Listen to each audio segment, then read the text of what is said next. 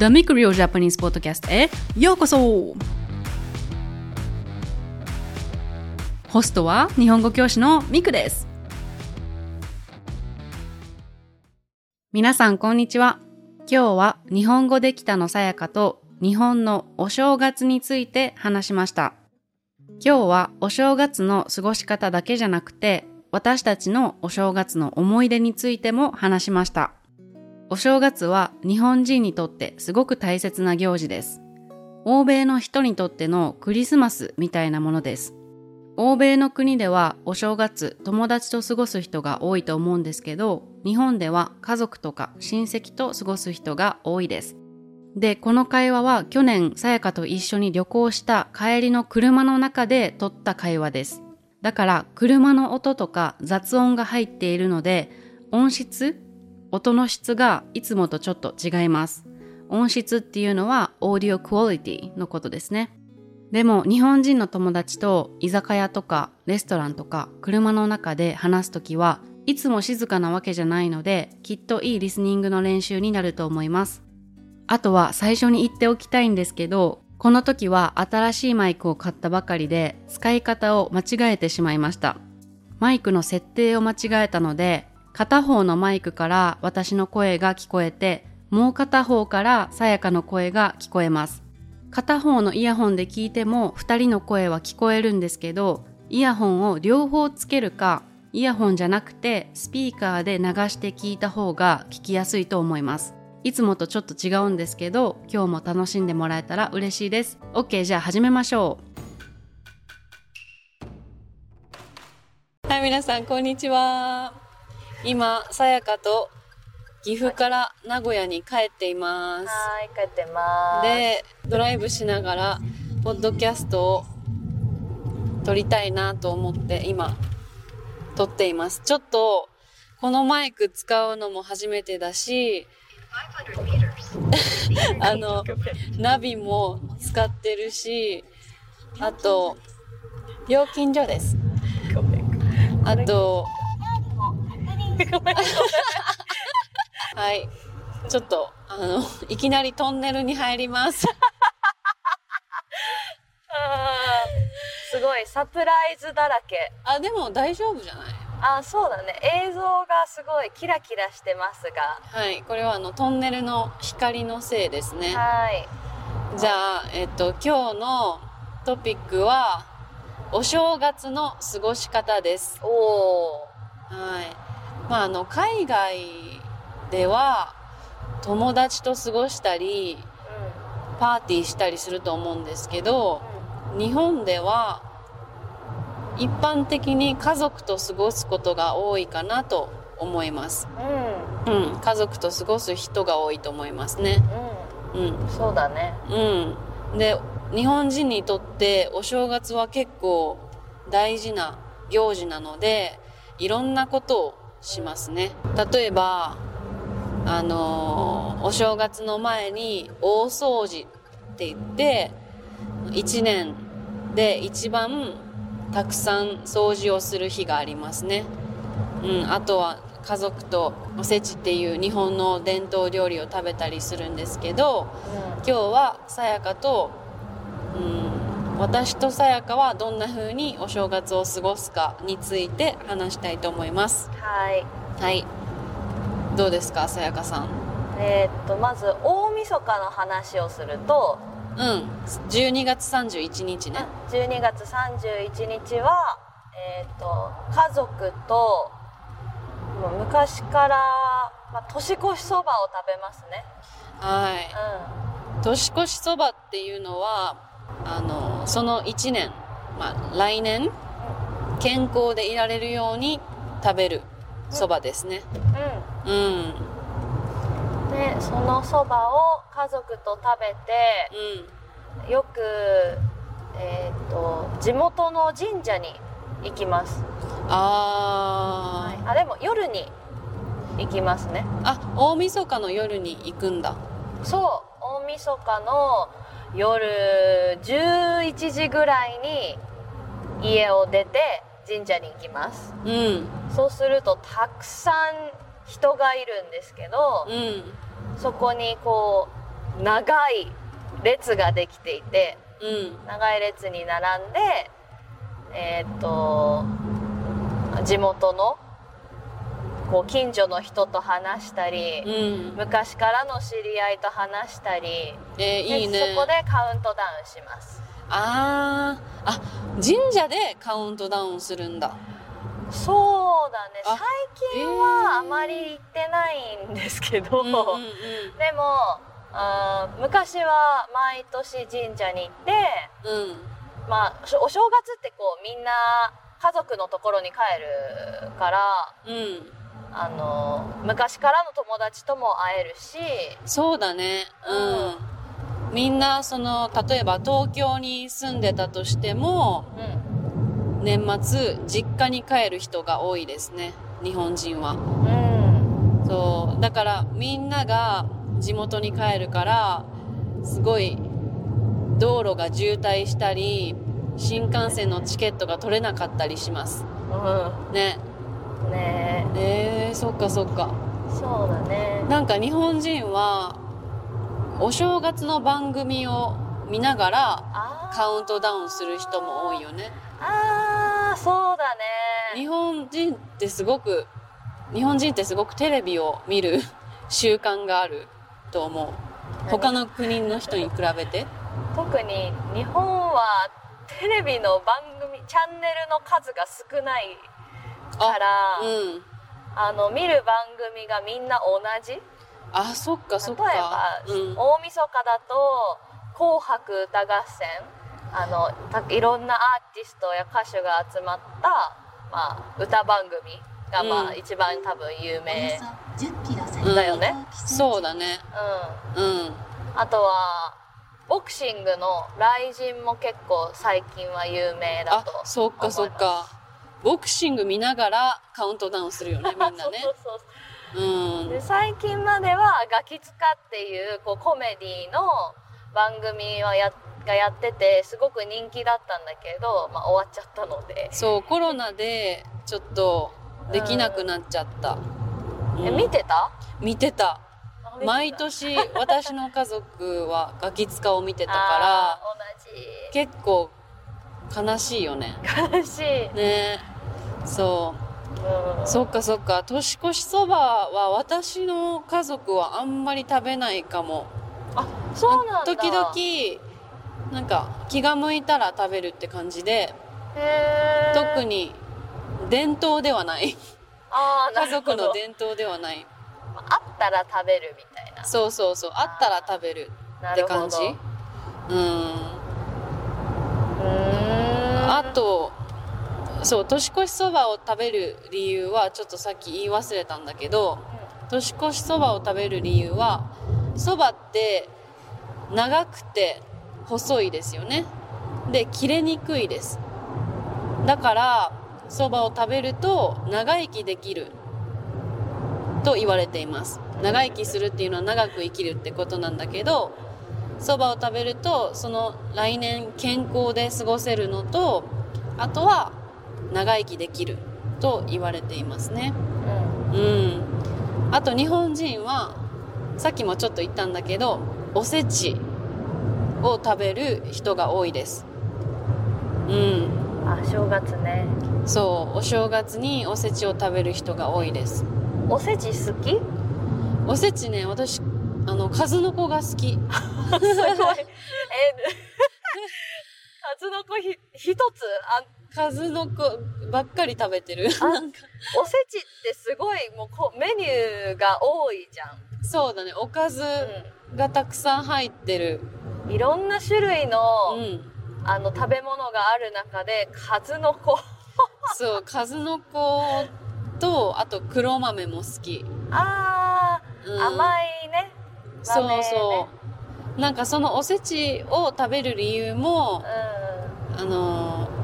おせちは縁起がいいと言われていますね。縁起がいいっていうのは、それを食べると運が良くなるっていうことなんですけど、例えば私が好きな数の子を食べる理由は、数の子って魚の卵なんですけど、卵がたくさんあるんですね。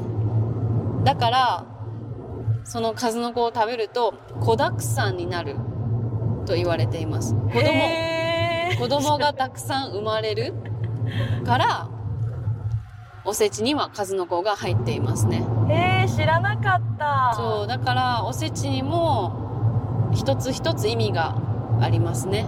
その大晦日は家族とみんなで神社に行くって言ったじゃん。じゃあお正月は何するの？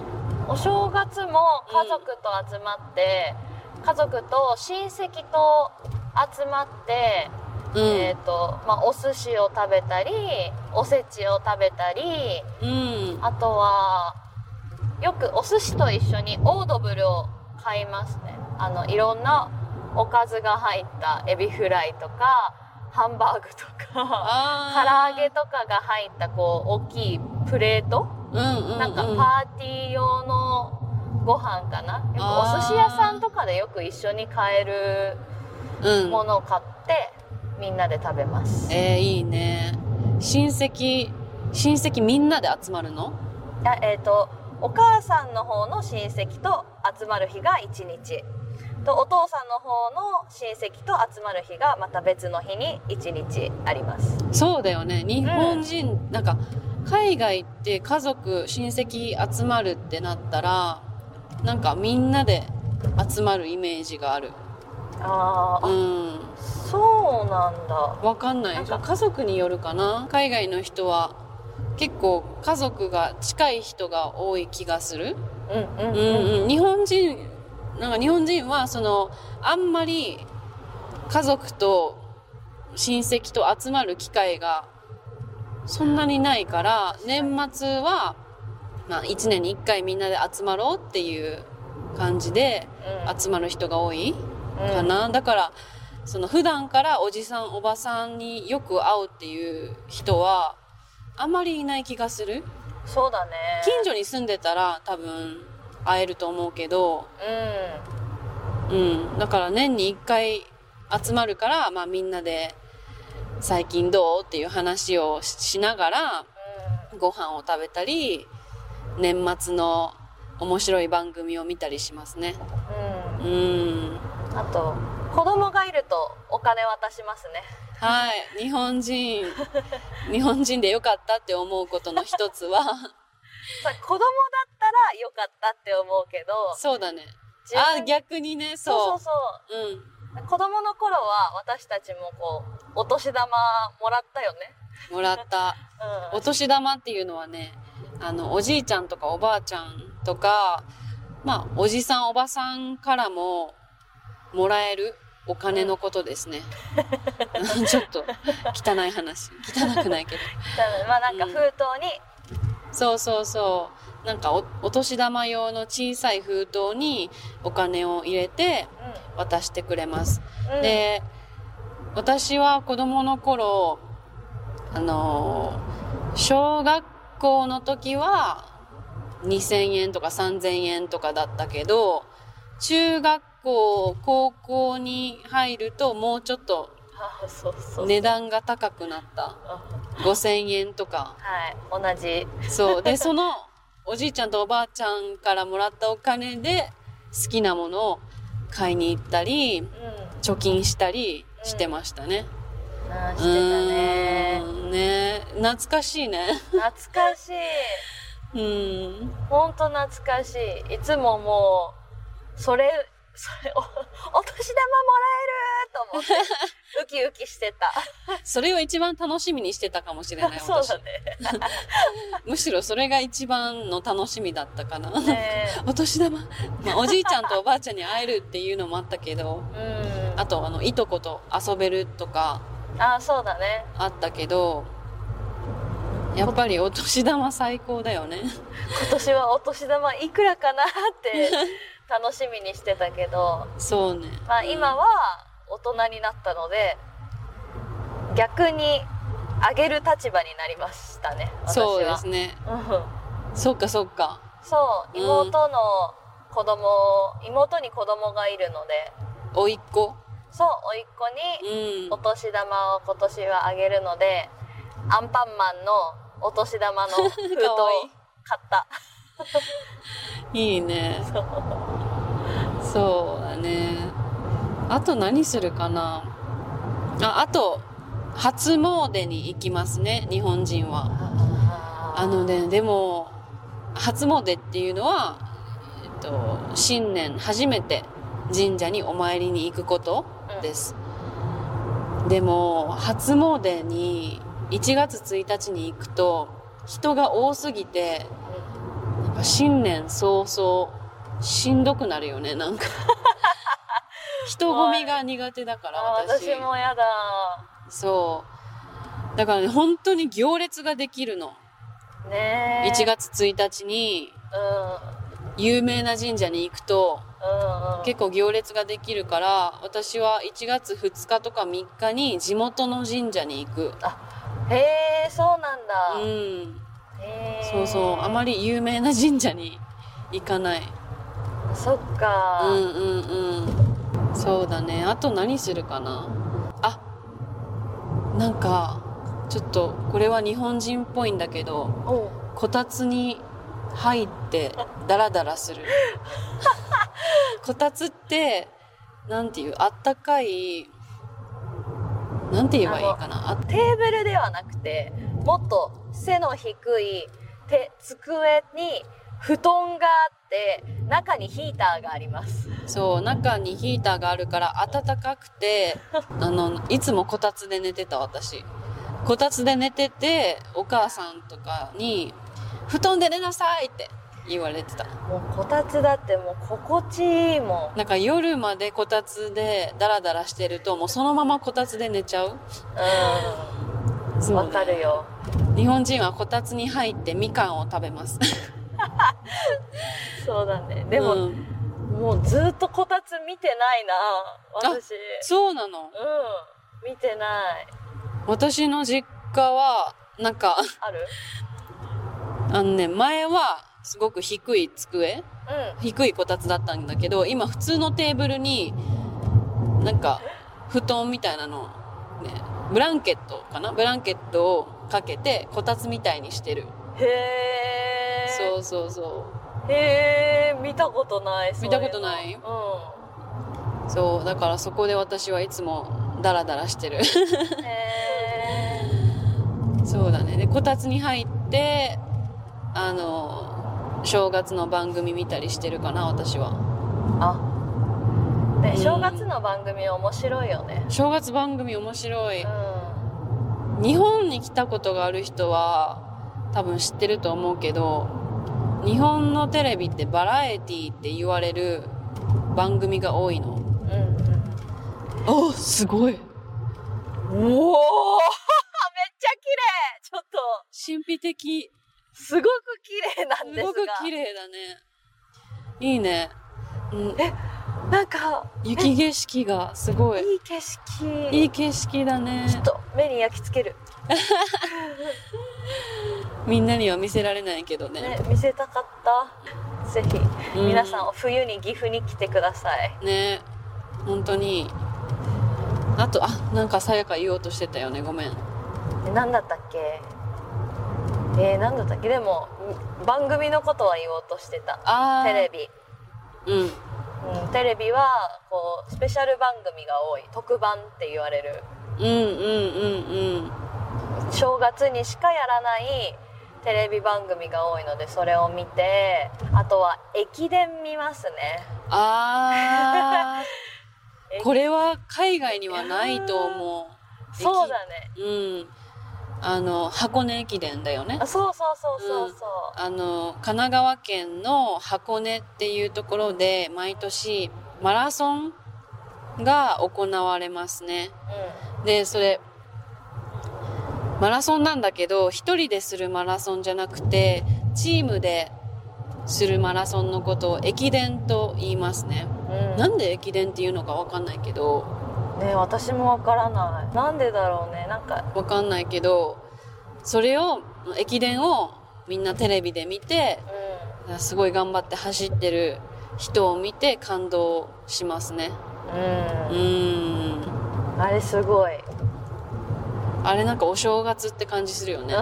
お正月、そうだね。そのくらいかな。なんか海外だとみんなパーティーしたり、花火があるから花火を見に行ったりする人が多いと思うんだけど、日本では家でゆっくりする人が多いよね。実家とか、ね、家族、すっごい眩しい家族とゆっくりする人が多いかな。でもちょっと大晦日に戻るけど、大晦日神社にただ行くだけじゃなくて、大晦日に神社行くとこうボランティア、その町のボランティアで、豚汁、あと豚肉が入った、お味噌汁、豚汁を作ってたり、甘酒を無料で配ってて、で子供たちにはお菓子の袋、お菓子がたくさん入った袋をこう配ってるから。いいね、優しいね。さやかの地元の人。あれ、みんなそうだと思ってた。いや、大阪はそんなことしない。本当に？まあ田舎だからかなまあだから都会と田舎でちょっと違うかもしれない。そうだね。お正月の過ごし方とか伝統とかはやっぱり地域によって違うと思います。カウントダウンの時に花火上がる？私の地元は上がらない。あ、本当？上がる？上がるの。花火もあるんだ。花火上がるし、そう食べ物あるからみんな神社行く。なんか夏祭りみたいだね。そうだね。日本の夏祭りも花火があったり、屋台って言ってお店、食べ物のお店があったりするから、あるね。すごく楽しいよね。そんな感じだね、なんか聞いてたら。そうだね。なんかお祝い楽しいね。そんな感じかな。みんなはお正月はどんな風に過ごしますか？やっぱり友達とバーに行ったりするのかな。私この前会ったアメリカ人の友達は、やっぱクラブに行ってカウントダウンしてみんなでパーティーするって言ってて、なんかなかなかそれはあまりまあする人もいるけど、日本それ特に都会に行けばそういうパーティーのことは聞くけど、まあなかなか私の住んでる町だとないね。みんな神社だね。海外、あと明けましておめでとうございますって言った時の行動が日本人とあと海外の方だと全然違うと思う。行動？なんか例えば明けましておめでとうございますってハッピーニューイヤーって言ってこうみんなにハグをしに行くのが海外の方多いかなと思ってて、特に欧米の方、でも日本ってこう神社で並んでて5、4、3、2、1明けましておめでとうございますってもう特に叫ばず後ろ振り向いて近くにいる人にお辞儀して、明けましておめでとうございます、今年もどうぞよろしくお願いいたしますっていう静かな硬いな硬い日本硬いな静かに挨拶してもう握手もしないお辞儀をするだけ。お辞儀をするだけだね。で、私一昨年か去年か一昨年は親友と神社に行ったけど、別に親友も結構海外の生活長いけど、私と親友は日本人だから、2人で明けましておめでとうございますってお辞儀してた。ミクはカウントダウンの瞬間？そう、カウントダウンの瞬間どんな、行動をする？やっぱりガキツカっていうコメディの番組を見てたら、そのカウントダウンがテレビに出ないの。だからカウントダウンなしでずっとガキツカを見てたら年が明けてたっていうことがよくあった。もう新年なってるじゃんみたいなそれが結構多かったかな、昔は。子供の頃は。そうもう最近はなんか明けましておめでとうってみんなで言ってハグする。あまりねなんか別に日本人だからそんなに普段はハグしないけど、そういうなんか明けましておめでとうの時はみんなでなんか今年もよろしくねって言ってハグする。ちょっと珍しいかな。珍しいね。私家族とハグしないから、家族とっていうか友達ともあんまりしないかな。旅行する前とかもハグしないの？なんか長い旅に出る前とか。しない。アメリカに留学する前とか。しない。恥ずかしい。私もハグしに行く。行ってきますって言ってハグする。そうなんだ。いや、それお父さんもお母さんも嬉しいね。素敵だね。そうかな。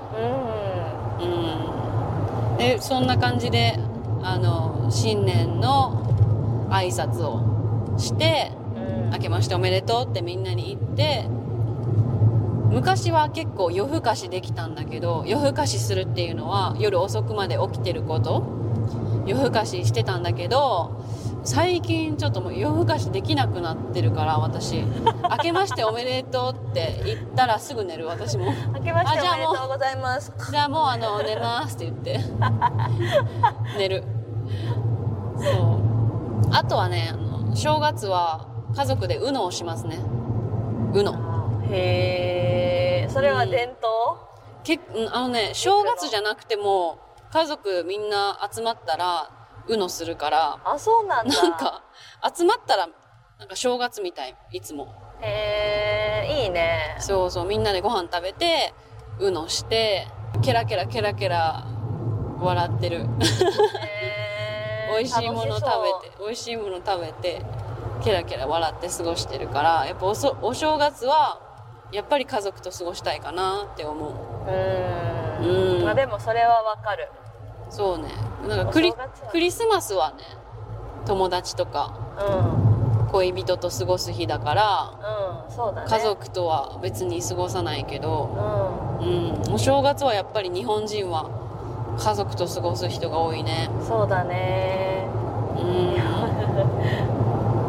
そんな感じです。はい。そんな感じです。もっとお正月することいっぱいあるけど、もう一個思い出した。何？日本人、私は朝起きれないし行かないんだけど。分かった？初日の出を見に行く人も結構いるよね。初日の出すごいよね。朝早く起きて。そうもう無理早く起きてるのかもうずっと起きてるのかわからないんだけど、初日の出っていうのは新年初めての日の出ですね。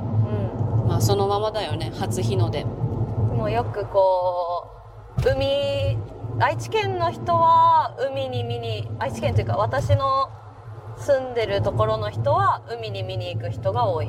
日本人だけかな、初日の出見に行くの。どうだろうね。でも綺麗だよね。昔の覚えてるけど迫力があるし、こうたくさんの人と見てるのもいいなと思う。なんか日本人はお正月ってやっぱり1年の始まりだから、その1年が良くなるようにいろんなことをする。その初日の出を見に行くのもその1年縁起がいい1年になりますようにっていう願いを込めて見に行くし、神社に行くのも、神様に見守ってもらうためとか、今年1年いい1年になりますようにっていう気持ちを込めて神社にお参りに行くし、そのさっきさやかが言ってたお蕎麦を食べるのも健康でいられますようにっていう意味でそうだね、お蕎麦食べるから、面白いよね。なんかね、いろんなことするけど一つ一つに意味がある。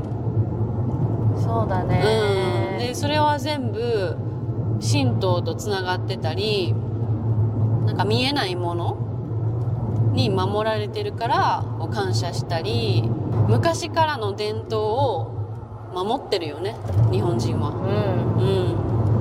結構ほらハロウィンパーティーもするし、クリスマスもするし、バレンタインデーにはみんなチョコレートを作って、好きな人にあげたりするけど、外国のイベントもお祝いするけど、日本の伝統とか日本の行事も続けてるよね。続けてるね。なんかそう思うと日本人ってイベント大好きだね。イベント大好きだと思う。何でもなんか取り入れちゃう。そうだね、海外の楽しいイベントを取り入れて、日本風に楽しむ。確かに。だから海外ってバレンタインデーは男の人が女の人に花を買ったりする日だけど、なぜか日本では女の人が男の人にチョコレートをあげる日になってるよね。日本人風に変えて祝ってるから、それも面白いなと思うね。はい、じゃあ今日のポッドキャストはこれぐらいで終わりにしようと思います。皆さんはどんな風に正月を過ごしますか？コメントで教えてください。じゃあ今日も聞いてくれてありがとうございました。ありがとうございました。さやかもありがとう。いえいえ、楽しかった。またね。またね。